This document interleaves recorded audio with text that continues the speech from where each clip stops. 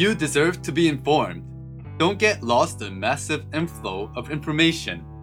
Step by step, let's analyze and discern important news. We begin our first segment of Country Report. We present Country of the Week, Kurdistan, in easy and interesting language. My name is William, the Asia editor, and we have editors from all around the globe.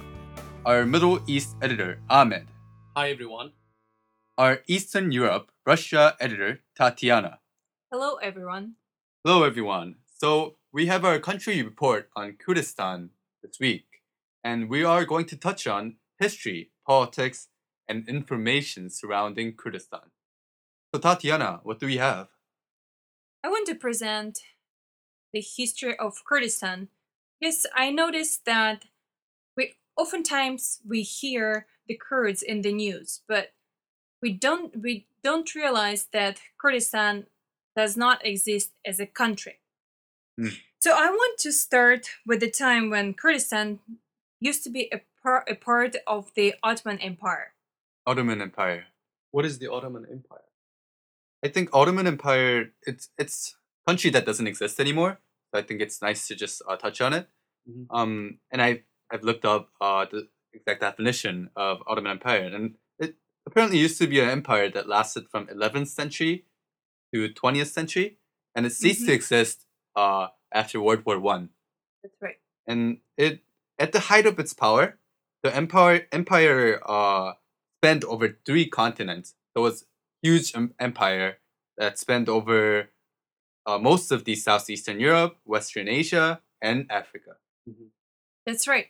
So the Kurdish population lived in the Caucasus Mountains, which was within the Ottoman Empire, right? Yes, Mhm. they had their own territory Mhm. as an ethnic group. Mhm.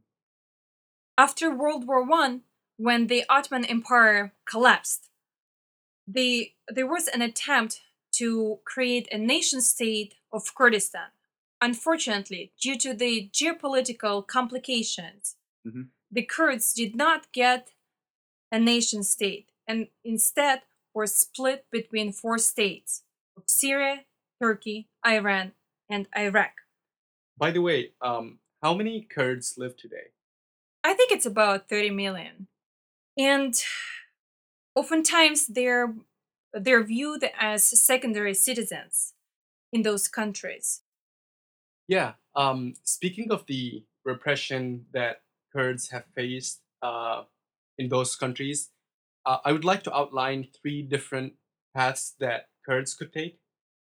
Number 1 would be the Iraqi model, meaning that they can have an autonomous region, to have an autonomy, to have a self-governance, a government over their own region, and that is the example of Iraqi Kurdistan.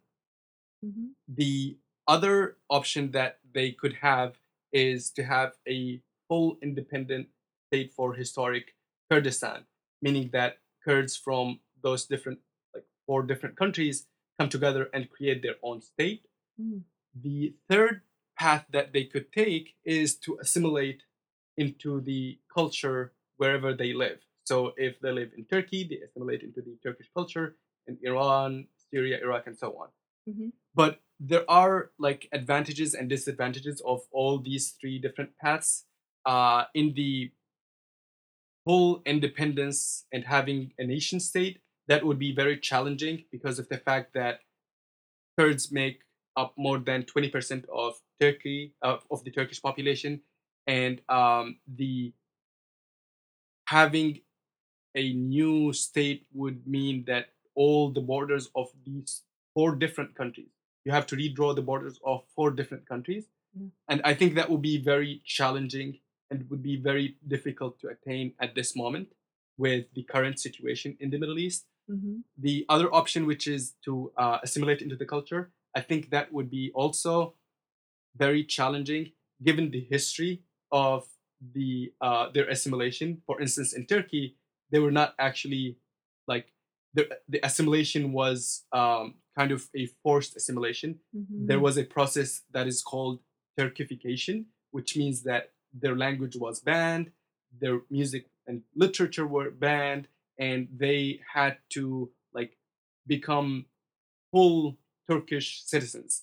The problem with that, however, is they are not full like citizens. They're not treated equally. For instance, when you went as a Kurd in Turkey, the Turkish citizens who's Kurd, you cannot issue a passport with your own Kurdish name. You have to adopt a Turkish name. So that is a challenge in the face of real and like serious assimilation into the different cultures in the region. The third option, which I see as the more realistic one, is to have autonomy, as in Iraq. Given that in Iraq we see that Iraqi Kurdistan is one of the fastest growing economies, and it's just bringing foreign investors, and there seems to be a vibrant province, vibrant autonomous region within Iraq. Comparing like Iraqi Kurdistan to the rest of Iraq, it's doing a lot better. And I think Kurds can do the same in the three different countries. And that brings us to the okay, which path should we choose? I think the political representatives and the political parties in Kurdistan or among Kurds across those countries are the ones who represent the public opinion, as well as the ones who have the power to put forward their agenda. We have three main political parties. Number one is the PKK in Turkey. There has been fighting going on for a long time between the Turkish government and this group. This group is basically asking for more autonomy, and it's the Turkish government accuses this group of attacking like Turkish civilians. So it seems like there has been a lot of violence between the Turkish government and this group. The other group is the KDP, the Kurdistan Democratic Party, and this is the ruling party in Iraqi Kurdistan, and it is more of a pro-capitalism, pro-West, and it has good relations with Turkey, even though Turkey is like repressing some Kurdish factions within Turkey. This ruling party in Iraqi Kurdistan have good relations with Turkey. So they're not terrorists to Turkish government. Yes. As opposed to PKK. Yes, as opposed to PKK, KDP does not pose any threat to Turkey at this moment, and they have good relations and businesses, and things are going well for Turkey. So Turkey does not consider KDP as an enemy, as opposed to PKK. And the third one is the second largest political faction in Iraqi Kurdistan, which is the PUK. And I think the most important thing to note about this party is it's led by Jalal Talibani, who was the president of Iraq just until last year. And yeah, these are the three main factions in historic Kurdistan. No, this is actually really interesting because while I was researching on what Kurdistan people are interested, I came across the fact that the word Kurdistan was most searched on Iraq than in any other countries. And this is especially surprising because most of the Kurdistan Kurdish population live in Turkey, not in Iraq. But I think it's a reflection of the fact that Kurdish people are most free or most comfortable in the state of Iraq than in any other states. And this is also evident in the fact that Sweden, Norway, and Switzerland are among the top 5 countries that has the highest volume of search on Kurdistan-related keywords. Okay, so just to be clear, what you mean by searching words, you mean people who go to Google and write Kurdistan? Right, Kurdistan and any related keywords. Now, of course, it can be in either English or Arabic, but they go on the website, and because Kurds are often repressed, they're interested in political keywords. So related keywords include words such as Kurdistan independence, Kurdistan fight on ISIS. Where were these keywords most searched? Okay. And apparently it's Sweden, Norway, Switzerland, Iraq, like these countries.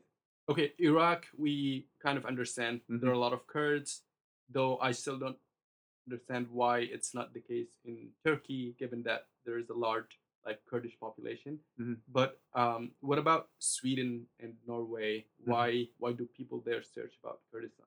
I think because many Kurds migrate to the Scandinavian countries. Yeah, in fact, the most of the political refugees go to Sweden and Norway. And what were the other things that Kurds searched for in Sweden and Norway? I think they were most interested in the TV, watching TV of Kurdistan. So, they, as we go on Netflix and watch some kind of show, I'm really old school, but I don't know a lot of shows, but like Prison Break, perhaps. So, like That's American- very old school. Yeah. So we go on to Netflix and watch Prison Break, and it's obviously American American show. Mhm. Kurdistan, Kurdish people are also interested in watching their own show, and I think they use Google as a tool to reach to those stations. And it's in fact a lot of the internet sites feature the TV shows of Kurdistan. Interesting. Mhm. And I think that's also reflective of the fact that there is a large number of Kurds migrating, like people who search for like Kurdish movies or TV shows Mhm. would not be the ones who were like born in Sweden and their like grandparents came to Sweden. No. Right. They would Oh, be the ones who just right. got to Sweden Mhm. and they're feeling maybe homesick or something like that. Right. And they want to connect with like home. Right. And it brings up a very human aspect of Mhm. the Kurds and migrants. Right. Yeah. They're not different from us. That's the point. You know, although these people are going through the struggle and pain, we have to bear in mind that we could be one day one of those people. We're not at all different. So I think this is a good point to raise awareness on Kurdish people, and we're not necessarily supporting independence or the other, but we're just saying that there are persecutions and suppressions upon a Kurdish population that makes those people suffer for no reason. And force them out of their own land. So yeah, thank you so much. This was our country report, and we'll come back with the second segment. Thank you. Thank you.